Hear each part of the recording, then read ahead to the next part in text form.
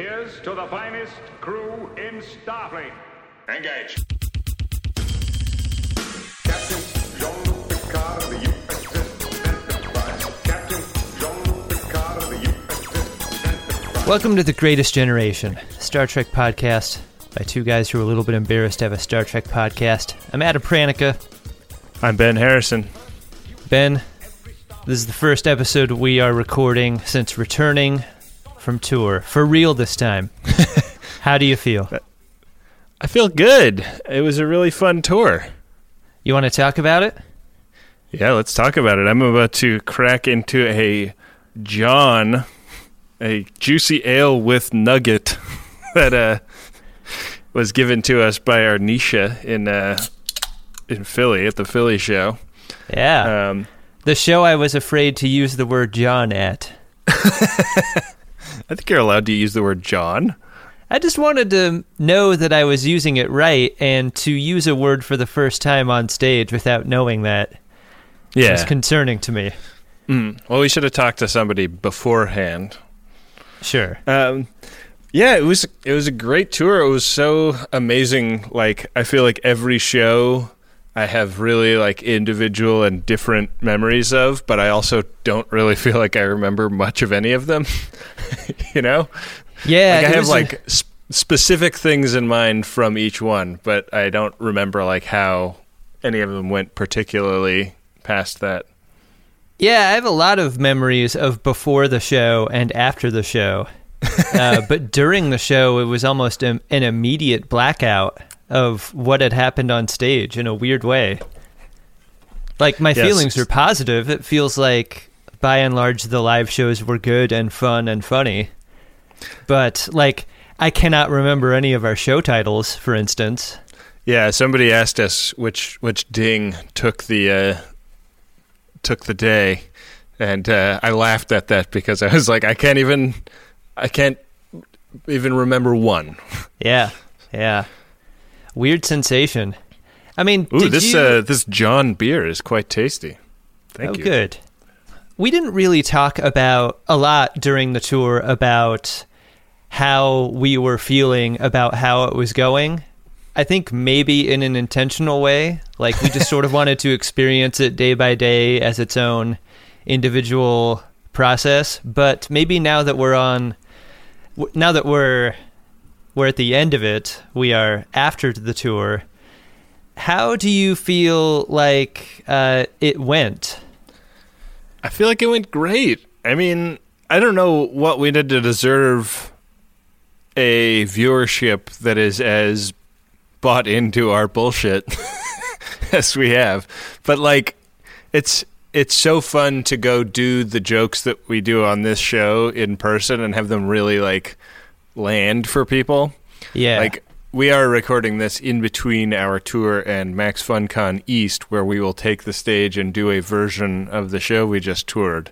And I have a good amount of apprehension of, at least half the people in that room probably will never have heard our show. Right. Like, does this mean the same thing to them? or not? No, clearly not. I mean, this is the stand-up comics version of the corporate show we're about to do, you know? Right.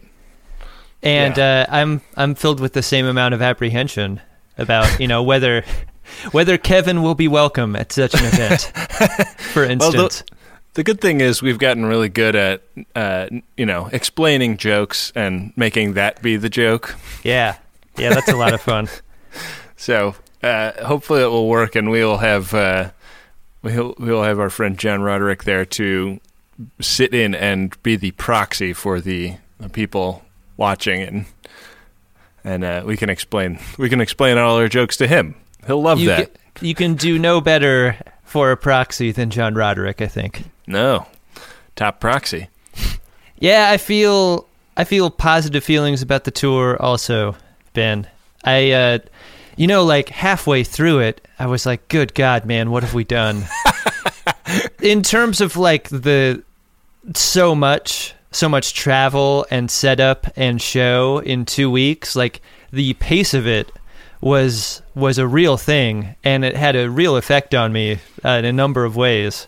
But like after the halfway point, once we were over the middle and then we were running downhill toward the end, like that was euphoric and fun, and I got used to the life in a way that like revealed itself when I got home. Like the tour is over so suddenly, and then you're back to your old patterns again. Yeah.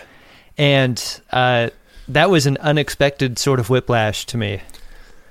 I came home after we spent like the morning and a bit of the afternoon in DC, the morning after our last show, biking around and seeing the monuments and stuff. And I came home and basically like dropped my bags, changed my clothes, and my wife and I went to a bar party with some friends, which then quickly devolved to going back to one of their apartments and hanging out till like 2 a.m. Oh, boy. I basically, the scene in Gattaca where you don't save anything for the trip back. Sure. Like the next 2 days, I was like, I mean, part of this was the party, part of this is the tour, but I am useless. Like I looked my wife in the eyes and I was like, the only thing I can do today is sit in my office and play computer games. I'm so sorry. Goodbye. It's a strange adjustment, that's for sure. I have most definitely been sleeping a lot since we've been back. Still very much on East Coast time, and then getting ready to go back to the East Coast tomorrow. Yeah. Where we'll get to do it all over again. Yeah. Rinse, repeat. How did your wife feel about seeing the show for the first time? Like her first experience, like having never listened to the show even, was seeing our show live at the Bell House. Yeah, there were a bunch of... I mean, there was a lot about that was totally bonkers for her, and also friends of mine that I, invited out. People who've been aware that I'm doing this show, but like might not listen per se. And right. Sean and Amita from Maximum Fun's Inside Pop podcast came out, and I think Sean has probably listened to our show a couple of times, but like I just listened to their most recent episode, and they talked a bit about coming out, and they're not so much talking about the jokes as like how into it people were. And I think that was the thing that really made an impression on my wife, is like she doesn't know, like she knows like the origin of many of the jokes because many of the jokes she invented. Right. But also like didn't know what any of a lot of it was. So yeah. So most of the time it was just her being amazed at the community that has grown up around this, and not really having any context for that having happened, because she hasn't been participating in the Facebook group or the Reddit or whatever. Like she's not. It's not her scene, so she didn't even know that it was happening. It's such a strange bit of nuance, like depending on who it's coming from and how exactly it's being articulated. But the whole idea of I can't believe that you do that, that feeling can really cut both ways depending on who's saying it and how it's being said. And like that is a piece of feedback that we received many times from many different people, and it always feels a little bit different depending on its source. And absolutely. There's just a whole spectrum of emotions that can come from I can't believe this is happening type feeling. Yeah. I mean, it's still like that first show in Minneapolis, when we walked in to do our sound check and set up and everything, and I saw the size of the room, and I was like conscious of the fact that this was one of the smaller rooms we were going to play. Yeah. I was like, are you kidding me? Like, I can't believe that this is a sold out show. Like, who am I? Who are we? Yeah, there was that fun moment of like, we have enough chairs for every ticket holder, and then like we had 2 people to add to the guest list or whatever, and they're like, oh, we got to go get more chairs, and that moment was hilarious to me. Like, oh yeah, we've got to get more than 200 chairs. It's so stupid. Yeah. Oh man, it was also just really cool to meet people. Like, a lot of people would stay after the show and, you know, say hi to us, and it was really cool to put faces to a lot of the names that we've seen on Twitter and Facebook and Reddit, and we got to meet people that have some of the celebrities of our fandom, I guess, like people who are greatest gen famous. Yeah, showed up. We got to meet Bill amazing. Tilley. We got to meet Raz. We got to meet Plevim. Brittany Brown. All the greats. It was really cool. I also just have like a huge pile of Star Trek memorabilia downstairs that I need to go through. There's that thing where it's like a blind date, right? Like, you've corresponded over Facebook and Twitter. You feel like you have some idea of what people are like, and you hope before meeting them that they aren't like monsters, right? Like, I know I had that in mind. Like, before meeting Raz and Plevim, I was like, oh, well, this has been a fun joke up until now, but this could turn into not a fun joke in an hour. And I was like sort of bracing for the idea of these people that we've met online being like not as great as we hoped, but across the board, like everyone was amazing and sweet. Everyone and nice. Fully delivered. I was like, I think running to the bathroom in between walking off stage with you and going out to, you know, sign posters and stuff in our Cleveland show, and there's that venue had like 3 different bars in it, and I was walking past the back bar to get to the restroom, and Bill Tilley was standing there, and we just locked eyes. We were like, oh my God. And Bill Tilley was the greatest. Bill Tilley was every bit as funny in person as he is online. I was just going to say that. Like, sometimes people are just funny online. Bill Tilley's funny in real life in a big-time way. So great. Yeah, man. I wish we had more time for hangs with Bill Tilley, with all the peeps. That may be, like, if there are any regrets to be had about the tour, it's that there was so little time for anything besides travel or show. Yeah. How about those Cleveland chicken wings, though, brother? Oh, man. Still thinking about them. God, I'm telling everyone I know about those Cleveland chicken wings. It's a great wing. I think we ate at a place, if you're in Cleveland, we ate at a place called the Greenhouse Tavern, I want to say. Yeah. And they have a confit chicken wing on the menu that is really next level. Oof. Oh, man. There is probably no limit to the amount of those wings that I could eat. Like, if there was a punch bowl of those wings, I would need to sit down to them wearing a diaper, and I would just like go for hours. Yeah. So good. Yeah, I would use like the those gluttony bones. Scene in Seven. I would use the bones of those chickens to make the world. Oh man. Well, Ben, we're going extremely long in our Marin Open because there's so little to talk about on the episode, right? That great transition to a thing somebody says in the episode. Your partnership on our show is a constant gift to me, Ben. So what do you say we talk about one of the bad ones? It's season 7, episode 17. Masks. First duty of every Starfleet officer is to the truth. Scientific truth, or historical truth, or personal truth. This episode starts with Troy teaching a clay class, or I guess she's not teaching it, but she's like hanging out and trying to get She's auditing a children's ceramics class. Yeah. Well, so is Data, which is fun. Like she has a little chat with like a kid that's making a sculpture of a bird about, the goal of his art should be about connecting with the emotion of flying if he's making a bird today. And then she goes and talks to Data, who has made like a high tolerance replica of a data pad.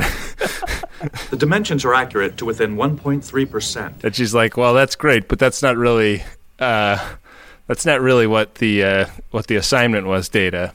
And does that count as modern art? I just wanted Riker to lean his head through the door and go, amazing, a terracotta pot teaching an android to sculpt. Aww. What are they doing? What are they doing in this class? What is Eric trying to do with that stupid bird? Eric should be discouraged from sculpting. That's what I think. I'm sure he's a great kid, and he has a lot of interests. Mm-hmm. He's no Alexander, that's for sure. He's no dolphin polisher. Where's that dolphin kid? He should be teaching that class. He's great at that. Yeah, he's probably like 10 or 11 at this point. He's got a couple of years of sculpting under his belt. Should be able to teach the class. This the child actor who plays Eric, really trying hard, Ben. But Mrs. Nasa said we should try to make our sculptures as realistic as possible. Being given the direction to look quizzically at his teacher does the whole, like, touch your ear to your shoulder and raise an eyebrow type acting, Like, he is not equal to the task here in an unfortunate way. Some people follow the Stanislavski school. He follows the inquisitive pug school of acting. Yeah. I mean, less is really more when you're a child actor, and so often more is the direction. Yeah. The discussion between Troy and Data is like, if you're gonna sculpt something in this class today, like sculpt something that is emotional, sculpt something abstract, sculpt music. And Data is like, sculpt music? That doesn't make any sense. And he starts sculpting, pauses briefly on Vag on his way to treble clef. And she's like, well, that's a start. Anyways, and then the phone rings and they all have to run up to the bridge. There is no way that anyone could look at the intermediate sculpture and not see labia, right? Like it's emphatically vaginal. They do that fun cut to Marina Sirtis as she regards it. Which may be the greatest acting challenge she's ever faced, is regard this sculpture of female genitals and don't act like it's female genitals. When they have somebody playing piano in a film or television show, and then they cut to hands, and it's clearly the hands of an expert pianist. Yeah, they do a lot of showing Data's sculpting hands in this episode. And they're some different looking fingers. Yeah. He's got truck stop beef jerky fingers, and it's really weird. It's you can get a long way toward Data hands by just putting the makeup on them, but they are weird looking. Yeah. Well, up on the bridge, they are chasing a comet that has never been logged or charted, and it sure is a great effect, isn't it? Yeah, it looks good. Yeah, really amazing. I would kind of like to see what the SD version of this looked like. I bet it doesn't look half as good. No, not at all. It's like a dry ice sphere, I bet. This has got a lot of texture. Yeah, a lot of gas flying off of it. It looks great, and they shoot it for scale in a fun way too. They're scanning it, and as they scan it, all of the lights on the bridge kind of flare, get a little overexposed for a moment. And they're like, "Well, that was weird. Seems like something is feedbacking on the scanner." And Beverly and Troy are getting ready for a hang of some kind, and they stop in Troy's room, and there's a mysterious sculpture that has appeared on her table. Kind of looks like gray stone of 3 cubes with an apple set on top. And I love how Beverly's like, maybe you've got a secret admirer giving you mini stone temples, and Troy's like, yeah, that'd be nice. And then they go to class like her condo has not just been broken into. Like, they give this so little thought. Yeah, I mean, I would like to, I know that we're almost out of EP in terms of TNG, but I would have liked to have more exploration of what privacy standards are like in the 24th century. Because, I think that part of privacy is about, modesty, and part of it is about protecting personal property and personal space. Like, when somebody breaks into your house, they're, often looking to steal shit from you or whatever, and you don't really have any, there's no objects that are irreplaceable in this time period, You just, somebody broke in and took a dump on my bed, I'll just replicate a new bed. Yeah, there's the idea that personal space is uncoupled from security, where I feel like everyone on the ship is safe from each other, it would seem. And so the idea of them living in a town where they don't have to lock their doors seems reasonable. Yeah. But it also seems reasonable to expect that people wouldn't walk in and out of your room at any time they wanted to. So that seems weird. Yeah. I mean, is the idea that, Worf came by and rang the bell and she didn't answer and then did security override to leave this thing for her? I don't know. Anyways, that is the push to theme, and when we come back, we are back in sculpture class. Data has gone ahead and sculpted a pretty wild-looking mask, and we see those fake Data hands again, just putting the finishing touches on it. I followed your advice, counselor. I used my imagination. That's an understatement. Why don't you ever see, this is all stuff that's made out of clay? Is this a clay that just dries hard, or are they ever going to finish it in, the kiln or whatever? They take it down and leave it in the port nacelle for a few hours. That's what I'm saying. I want to see the last part of the process. I think that'd be fun. Make it so. Make it so. Make it so. Make it so. They're hanging out, and the little kid from before is like, hey, guys, not for nothing, but my school terminal, my little computer here, has a bunch of weird shapes and images floating around on it. Could you take a look? And they take a look at it, and sure enough, it has these weird glyphs. And they start to investigate. So they're down in engineering. They're glyphs in the engineering computer. They're all over. And LaForge is like, yeah, this is shit that is coming out of that comet we're scanning. It's climbing up the scanner beam and getting into our computer and rewriting code. And I don't really understand how or why or what's going on. And Data's like, well, I seem to know what all of these symbols mean. And they're like, do you think it could have gotten into your computer system too, Data? Do you think you could be dangerous, Data? Do we need to lock you up immediately, Data? Geordi, wheels around with whatever tool is used to remove limbs and is like, we could do that thing we talked about, Data, where we put each individual limb in separate parts of the ship. Yeah. They just cut to a jeering crowd full of people going, lock him up! Lock him up! Lock him up! The alien screensaver effect does not look great, I would argue. It's very clearly, floating, it does not look like it's in the graphic, but instead floating over the top. Yeah. They're just these glyphs buzzing around, but eventually they make, a plus symbol on the screen, and they're all kind of lined up with each other.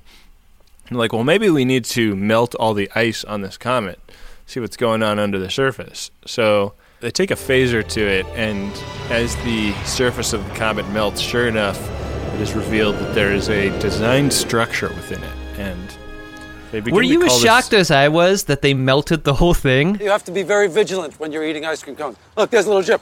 Get it. I thought they were just going to, like, Oh, another drip. Got it. shoot a hole into the core. I didn't know that the plan was, like, melt it completely. It's weird because it seems like that phaser just like starts kind of a cascade effect on all of the ice. Like they shoot it for a bit and the ice just all kind of goes away. Like, we know that life lives in water and frozen water. Like, I can't imagine that they didn't just genocide 60 million years of like ice life that this comet has flown through. Like, what a terrible RSVP thing to have life. done. Yeah.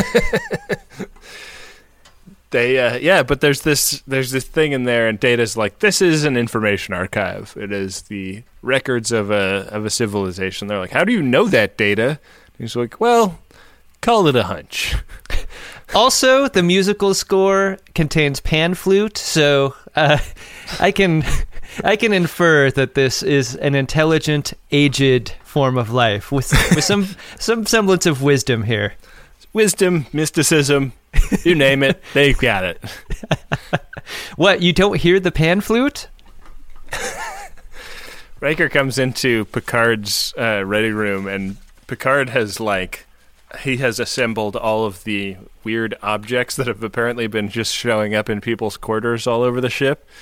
And there's the sculpture from Troy's room, and like some pots and some little figurines. Did he just go around room to room being like, hey, are you going to eat that? Like, did he go and gather that stuff, or was it given to him? He did that. This is the captain. If anybody has any weird pottery in their room that they can't explain, you can just bring that up to the ready room. Thanks very much. Captain's orders. And he's like, he is like a kid in a candy shop here. He is totally geeking out. He's like looking at the symbolism. He's talking about, like this symbol's really cool, but it only shows up in a couple of places, and this symbol you see everywhere, The styrofoamness of the samples, though, is super apparent. I don't know. It's so hard to, like, make something realistic looking out of styrofoam and yet make the handling of that thing look weighty. That seems like a really great challenge for an actor. What you got to do if you're the prop department and you're making something out of styrofoam is, like, hollow out the base and put something really heavy in there. Yeah. So that it has some heft to it. Because, the totem that was in Troy's room looks ridiculous when anybody picks it up. Yeah, like he almost throws it across the room. Yeah, it's like picking up a carton of milk that you're expecting to be full, and it turns out it's empty. Or you remember that one beer we got at the Bell House? We got a six-pack of cans of beer, of this great beer. I think it was called Happy Hour. That was the crushable beer, wasn't it? Yeah, it was the crushable Pilsner. That one of the reasons it's so crushable is because one of the cans in the six-pack was half filled. Which was super weird to pick it up, and it was all squishy. The aluminum was squishy. Neither of us wanted to try any of it. Anyway.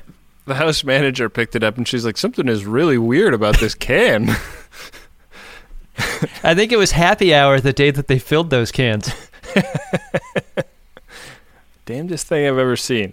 Yeah, but free plug for Happy Hour beer, a delicious crushable beer for sure. Mm-hmm. Yeah.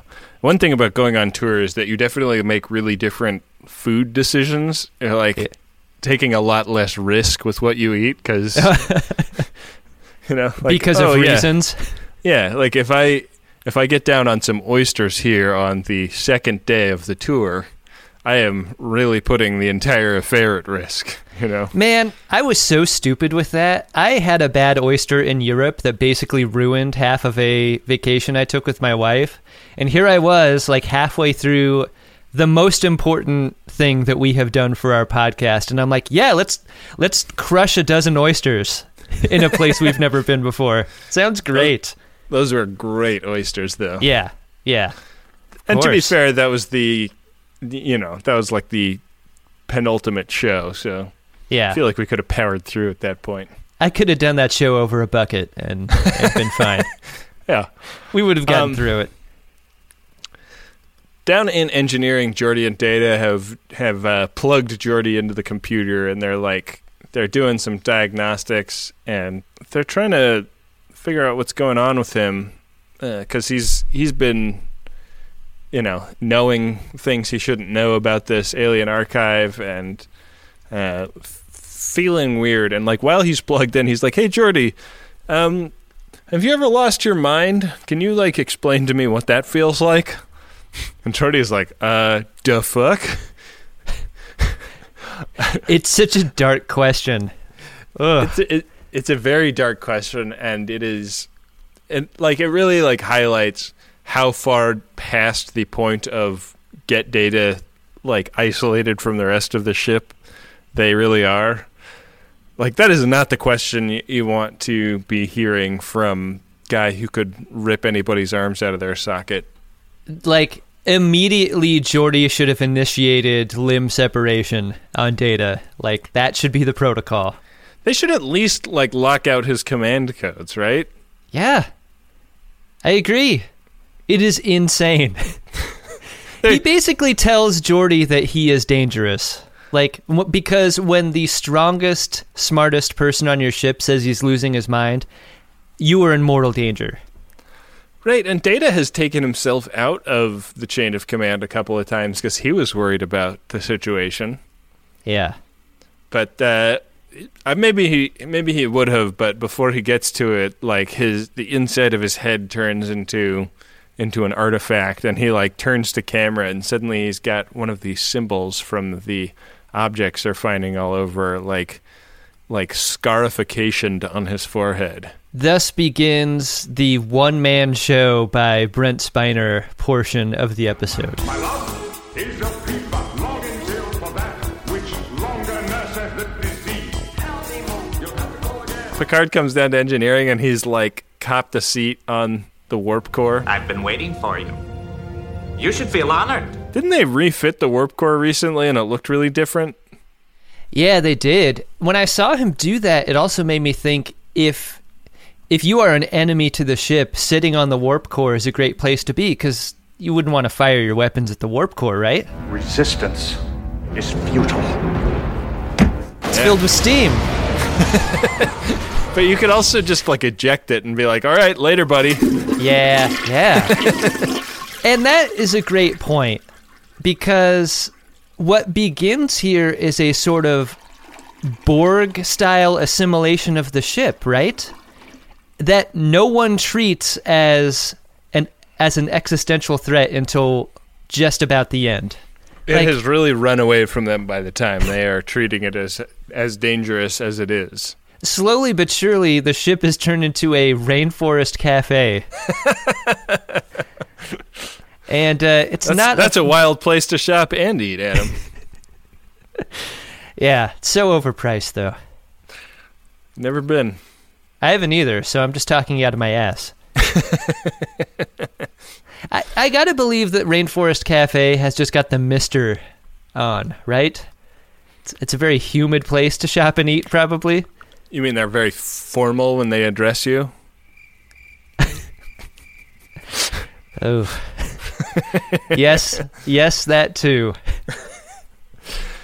The character that has inhabited Data in this first scene is named Ihat, and he's kind of a trickster character, got kind of a high voice, and he's warning them that masaka, which is a delicious Mediterranean dish, is coming to kill everyone.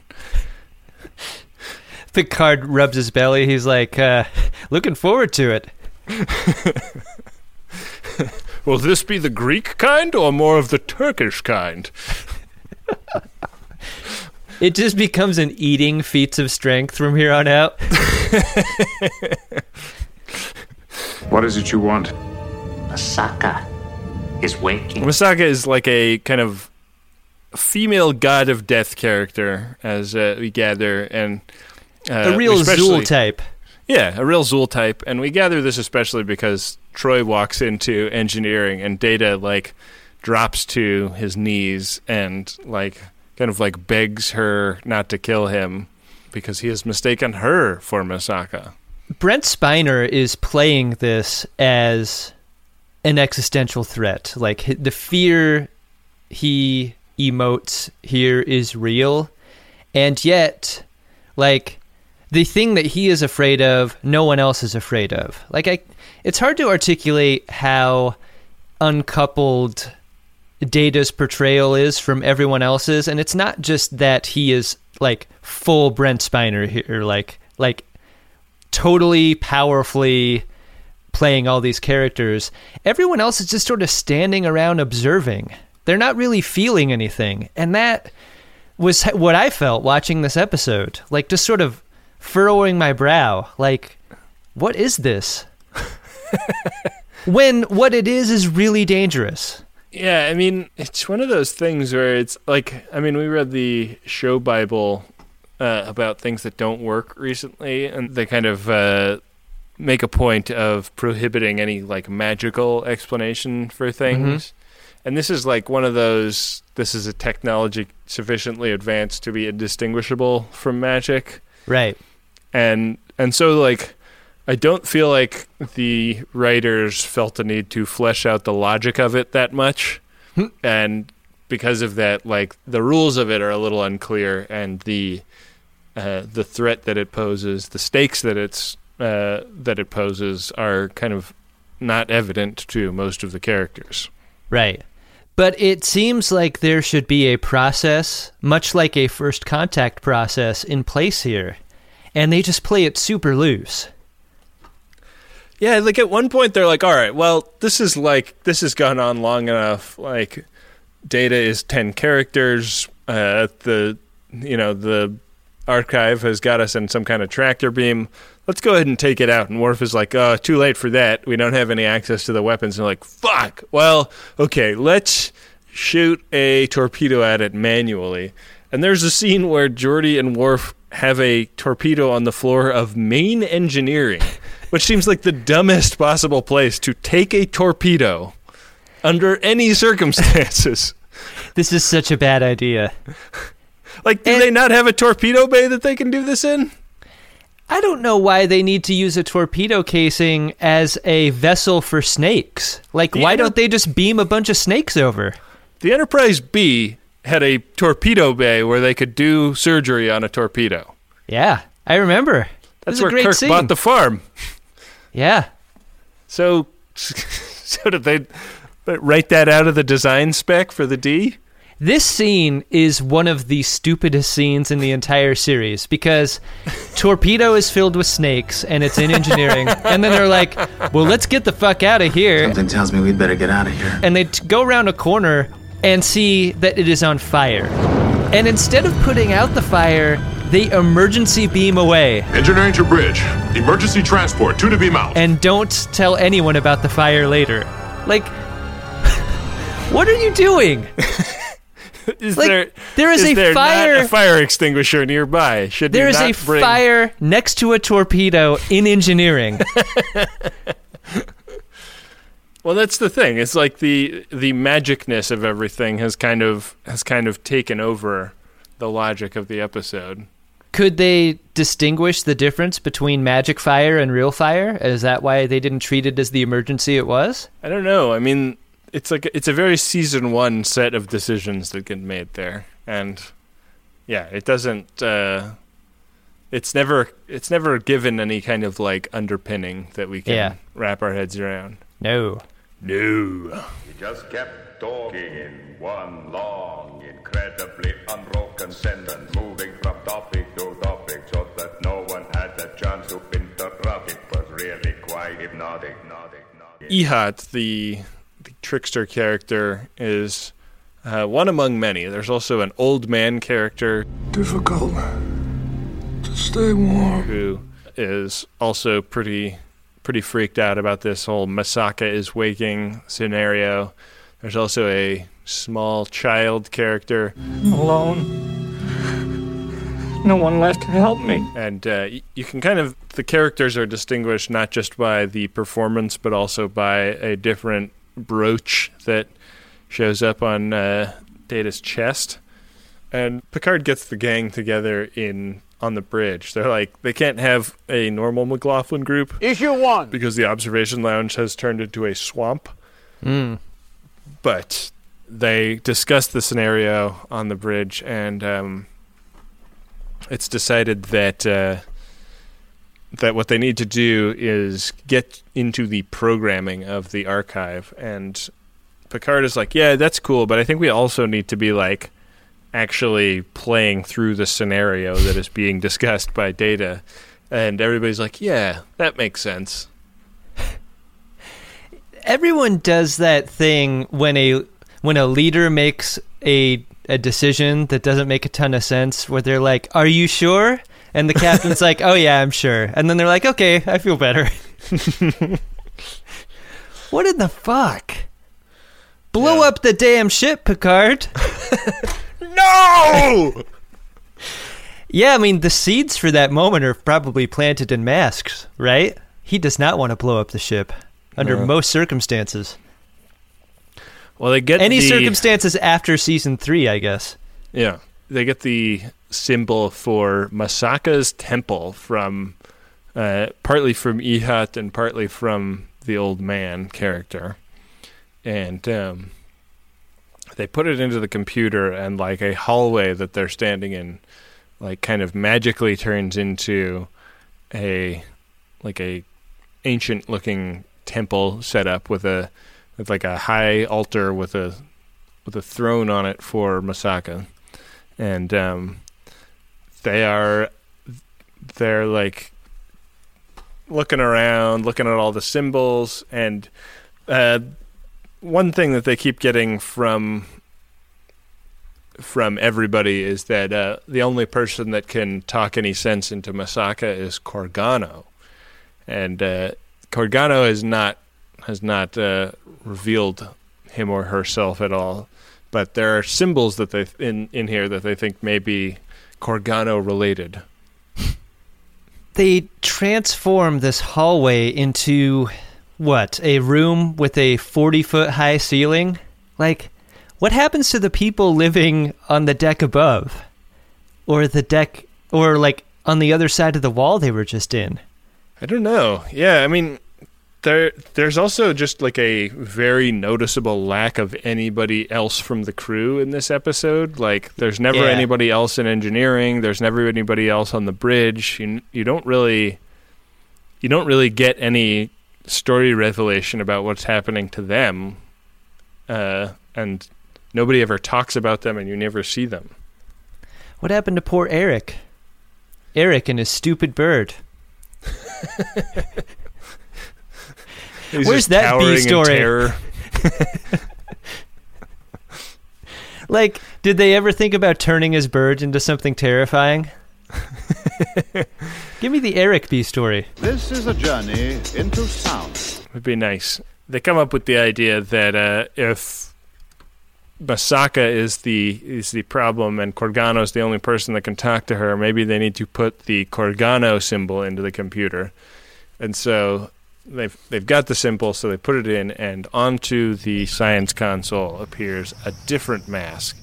And so now Data, in the guise of Masaka, in his clay mask that he made in sculpting class, is sitting on the throne, and Picard comes in this like chromed out Corgano mask, and like they have a little like right before Picard goes and does this, he and Troy have like a little like last minute conversation. She's like we don't know anything about these people, and he's like, yeah, but I've studied a lot of similar civilizations, so I'm just gonna wing it. Hold my beer. No. We'll do it live. Fuck it. This is so insane. Ben, I want to talk to you about masks a little bit. Like, masks up until now are the things for children or sex parties. It is so hard to make great actor Sir Patrick Stewart look not funny in a mask. He looks fucking laughable in this thing, and so does Brent Spiner. Like, he looks like the mask as a thing is a terrible idea. He looks like the kind of superhero you would have referenced in a television show that can't license a real superhero to reference, you know? He looks like a guy who couldn't get into the Eyes Wide Shut party. This mask also doesn't fit him super well. Like, there's shots where it's on him good, but there's also other shots where it's slipped down his nose and is very clearly covering his eyes, and he can't see that well. They really gave him a ton of ribbon for the back tie, because when they cut to him from the back, like, the ribbon is basically halfway down his back. Yeah. Well, like, was he supposed to go around his head a couple times with that before tying it? I don't know. I feel like they had to like have it loose enough on him for that one shot so that they could get it off him and have him stand like perfectly still in the same place so that the effect would work. And that's the scene where it's really covering his eyes up because it just slipped down his face. Captain Picard, one of the things that I like to do when I'm wearing a mask is use blackout cream around my eyes. It gives me a fearsome look.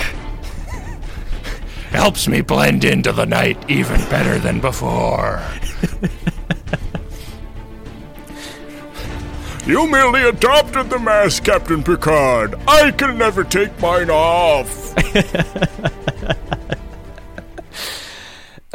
He looks so dumb. I feel bad for everyone involved. Especially because Brent Spiner's acting the shit out of this. Yeah, his mask is pretty cool. Look, he's got the better of the two masks, but neither of the masks look cool.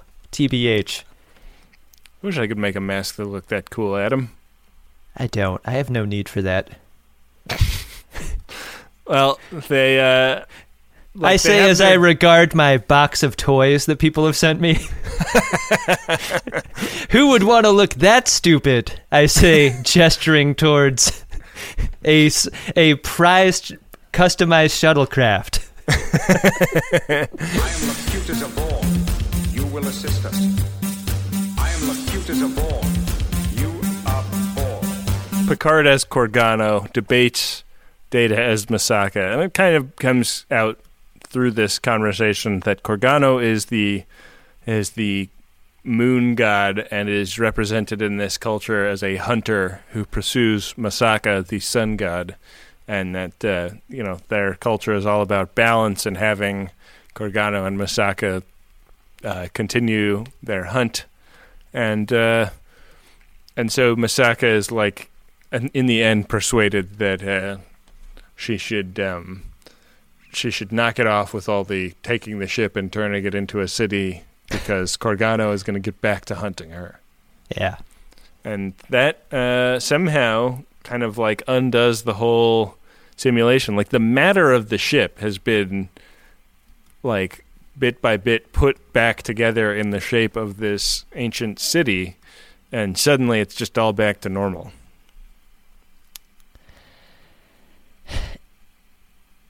This thing is incredibly powerful, yet no one regards it for that.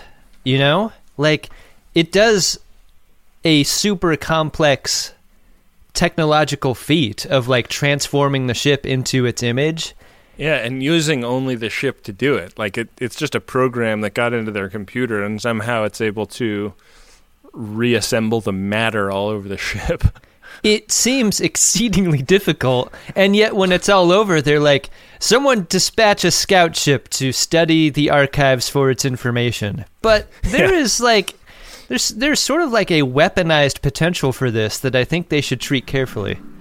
Yeah, definitely don't let the Romulans get their hands on the archive. No, not at all. Like, are they just going to tow that thing to a starbase? What do you even do with an archive that big? This thing? Yeah. What do you think would happen? Would the Borgs get assimilated first, or would they assimilate? That's a great question. I mean, this is certainly a technologically distinct form of life, I guess. Yeah, but they definitely are not coming up with the like put on our own mask and go down there and talk to Borg's Masaka. Like, I think as soon as you inject your weird ancient screensaver into Borg technology, they probably start plugging the toilets almost immediately, right? Like it's probably the Hugh effect all over again. Yeah. This could be the greatest thing ever. Just shoot that thing toward the Delta Quadrant and hope the Borgs run into it sooner or later. That's a great idea. Repurpose it as the weapon it was designed to be. Did you like this episode, Adam? The thing I liked most about the episode was the lighting. They got really weird lighting the ship. And by that, I mean the bridge especially. Like, they used a lot of up-shooting lights in ways that made locations that we've seen for 7 seasons look fresh and new. There was a camera shot in that scene where they transform the hallway into the temple that starts overhead looking down, and then Picard walks up the stairs and the camera rotates and tilts back up into a profile 3-shot. That actually made me say whoa in the room, because like that was a shot that you don't get on the show very often, if ever. So there was stuff for me to enjoy from a production standpoint, but there was next to nothing for me to enjoy from a story standpoint. Like, it was as bad as I had heard this episode was. To see it all over again was confirmation of that. What about you, Ben? I agree that there are some real logical shortcomings to the story in this episode. But that being said, I find it a fun story, just from it moves, and it does an interesting high wire act of having this be like a very ancient civilization and also a civilization far more advanced than their own at the same time, and having that never feel like it's in conflict. And I agree, like the directing and the lighting and the camera work in this episode are all like totally top notch. Like, one of my favorite shots is there's like a scene when Data's eyes pop open and he doesn't have the scarification on his forehead anymore, and he like gets up in his quarters and picks up his mask, and then like smash cut to him like coming out of the door of his unit and just like beating the shit out of 2 security guards that are there. He gets in a fun Star Trek fight. Yeah. And it's that just open like, palm punch is pure Star Trek. Like, there's a lot of really fun stuff in this episode. And that shot that you're talking about where he rises is so great because it's framed so tightly that you can barely tell that he's standing, if not for the changing shadow position behind him in relation to the fire. Like, I thought that was super fun. Yeah, it's great. Yeah. I like how fucking weird they got. Like, they really doubled down on weird this episode. Yeah, and they're just like, let's swing for the weird fences. It's hard for me to hate an episode that tries that hard to do that. Yeah. Like, I think that, like, the script could have used another pass. But, like, given the script, I think it's pretty great for all of the, like, you know, like, the script is the foundation of an episode. And it's pretty hard to save an episode from a bad script. And I don't know that they necessarily did, but I love how great it is in spite of its script. Speaking of that script, Ben, I read that Brent Spiner received it the night before day 1 of the shoot. No shit. Which is something he pushed back on pretty hard. He's like, look, guys, like, character development actually takes an actor some time. And you're asking me to prepare 4 disparate character performances in, like, a day. Yeah. And so I think all that does is show what a titanic effort it was for him as an actor. And, like, cartoonish or not, like, he pulled it off. These are 4 separate characters that he plays very differently and very complexly. Like, I really admire his work here, especially given the circumstance. Like, this was a super huge challenge that he rose to. I heard that the entire rest of the cast never even got a copy of the script, which is why they do no character work. I'd believe that. Hey, Ben, did we get any Priority 1 messages? I believe we did, Adam. Priority 1 message from Starfleet coming in on secured channel. Need a supplemental income. Supplemental income? Supplemental. Yeah, it's extra. The interest alone could be enough to buy this ship. Ben, our first Priority 1 message is for Ben. It is from your loving husbands, Zach with an H and Justin, not with an H. Message goes like this. Ben, 10 years ago, we three became common law husbands. Since then, you fritzed every cigar, shaved your head for JLP versus Q versus Quark erotic cosplay, and always accepted Zach's wrongness and Justin's IBS. Whoa. We love that. So if this P1 isn't on time, please violate our pleveme holes. Whoa. Happy 40th from your lovers Zach and Justin and our sexy friend Warren. Whoa. Is this our first throuple doing a P1? Sounds like it. I stand in solidarity with Justin's IBS. We're IBS brothers, my friend. Cool times. Man, that sounds like a fun gang. Happy 40th, Ben. Every group needs a cigar fritzer. I don't even know what fritzing is. Isn't that the thing where you make the hole in the cigar? You clip the little end part off? I'm just inferring that's what fritzing is. I don't know, man. I don't know either. I'm not a cigar person. I like a cigar from time to time. I was walking downtown yesterday, past a guy, just a businessman, smoking a cigar. He just closed the DuPont deal. like a guy on the street smoking a cigar in the daytime. I totally stopped and regarded him. Good job, titan of industry. I walked by two guys in flight suits smoking cigars, so I assumed that they'd taken out a bogey. Wow, that's how you want to do it. That's the whole picture, flight suit and cigar. Yeah, it's good times. Also, Bunk Moreland smoking a cigar, so I assumed he had just found a dead body. I love Bunk. Gotta love the Bunk. Adam, our next P1 is from Steve at Rockingham Park, and it's for Barry at South Point. It goes like this. Thank you for everything. You put me up when my Luoxana went nuts and I had nowhere to go. You introduced me to this pod, which helped keep me going during a tough time. You helped me deal with the Ferengi that run Crabtree. You and Heidi are incredible people. See you in September. Boy, that's a tough time when your Luoxana is on the loose. Yeah. When Luoxana goes nuts, that's just, man, that's really doubling down, isn't it? Yeah, it is. It's Luoxana to the Luoxana power. Yeah, it's that, Adam.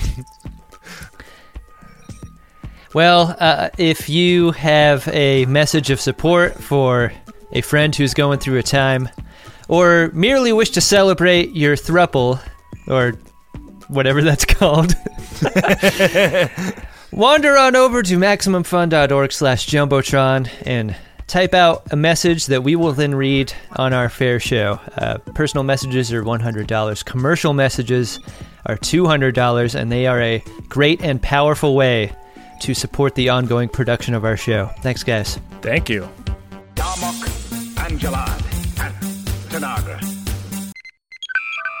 One of the amazing things about making The Greatest Generation is getting to see all of the cool creative stuff that the Friends of DeSoto make when we do a Code 47 episode. People send in handcrafted stuff all the time, and they send in their books, they send in paintings, they send in crochet work. It's so cool.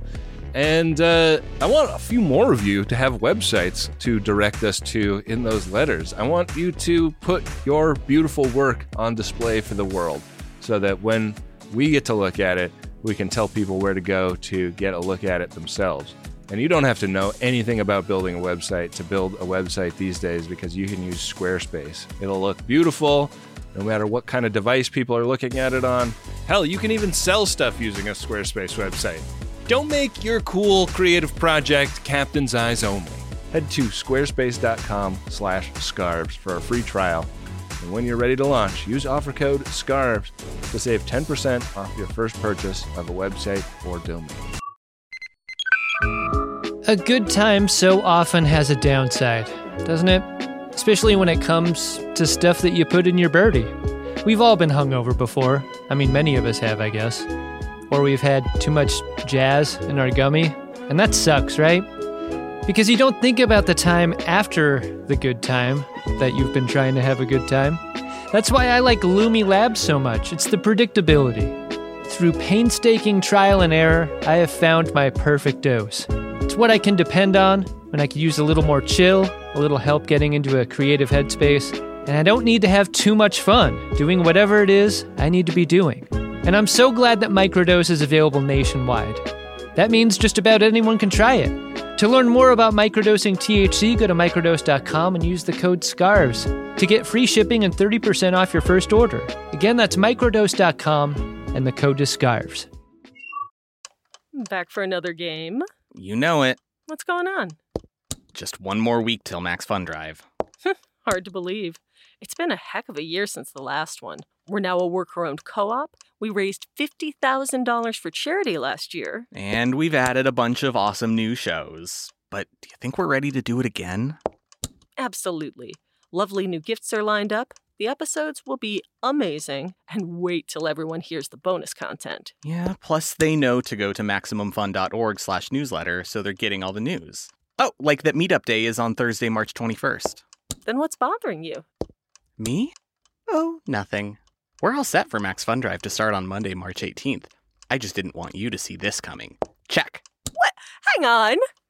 Most of the plants humans eat are technically grass. Most of the asphalt we drive on is almost a liquid. The formula of WD-40 is San Diego's greatest secret. Zippers were invented by a Swedish immigrant love story. On the podcast Secretly Incredibly Fascinating, we explore this type of amazing stuff. Stuff about ordinary topics like cabbage and batteries and socks. Topics you'd never expect to be the title of the podcast. Secretly Incredibly Fascinating. Find us by searching for the word secretly in your podcast app. And at MaximumFun.org.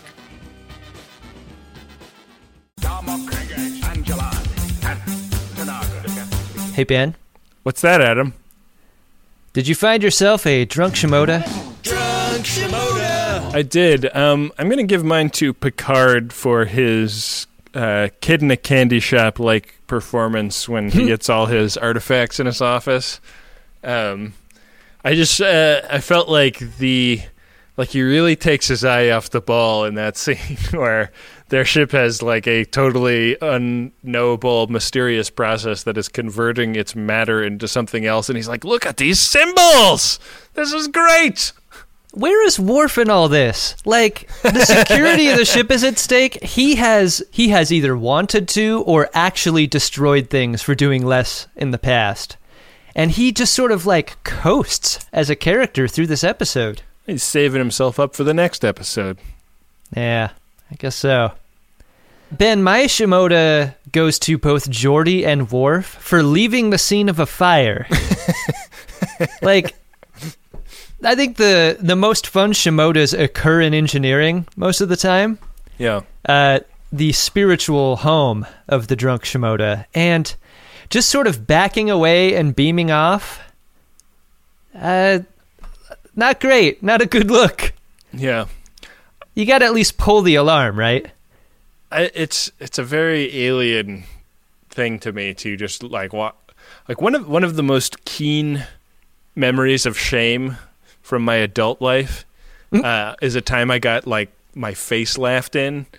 I was in Kenya shooting some video, and we were driving from one location to another through a fairly rural part of Kenya, and we were just driving along a hillside, and there was just a grass fire going, and I said, "Oh my God, there's a grass fire. We should call the fire department." And, like, everybody in the truck just turned to me and laughed in my face. Like, what an idiot to think that that is a thing that happens here. And, like, I still think about, like, what happened with that fire. Like, did that do damage? Did it, like, burn people's houses down? But I'm also, like, totally ashamed that I thought to voice my opinion that we should perhaps alert the authorities. How dare you try to help? Yeah. Wow. Well, I'm sorry you were fire shamed like that, Ben. Thank you, Adam. That feels good to hear. What do we have coming up on the next episode? The next episode is Season 7, Episode 18, Eye of the Beholder. While experiencing empathic visions after an officer's mysterious suicide, Troy becomes romantically involved with Worf. Do you remember this episode, Adam? I remember this episode as a very special episode of Star Trek The Next Generation, which is a type of TNG episode that they stopped doing after the drugs are bad episode.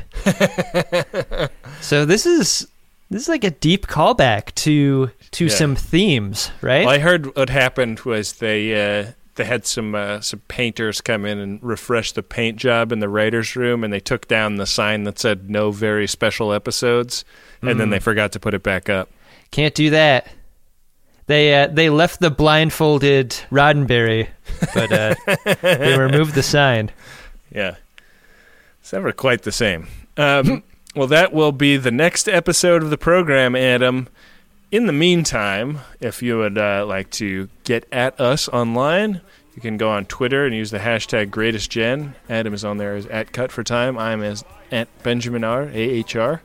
There's also great and lively Facebook and Reddit groups for you to join, and a Wikia for Greatest Gen that goes into excruciating detail as to what all the jokes are, and it's one of my favorite things that's ever been made, W/R/T, the show. We had the pleasure of meeting the person who made the Wikia. We met so many people from our online communities who are great and fun and funny. So, like, there is a whole community waiting for you that has set up shop around this show. So, if you're looking for a laugh or an online pal, like, and you haven't been there before, I would strongly recommend checking it out. It's great. If you like the show and you want to help us spread the word, go to Apple Podcasts and leave a nice review. If you don't like the show, don't go to Apple Podcasts. Yeah, just forget we ever said it. Yeah, we're not there, turns out.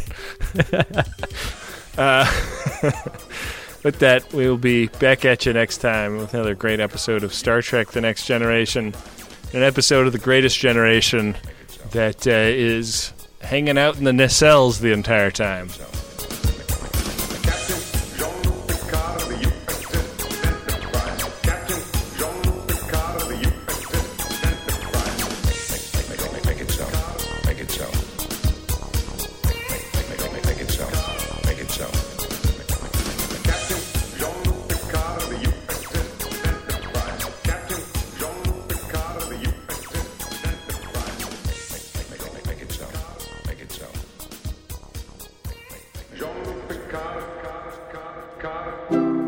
MaximumFun.org. Comedy and culture. Artist owned. Listener supported.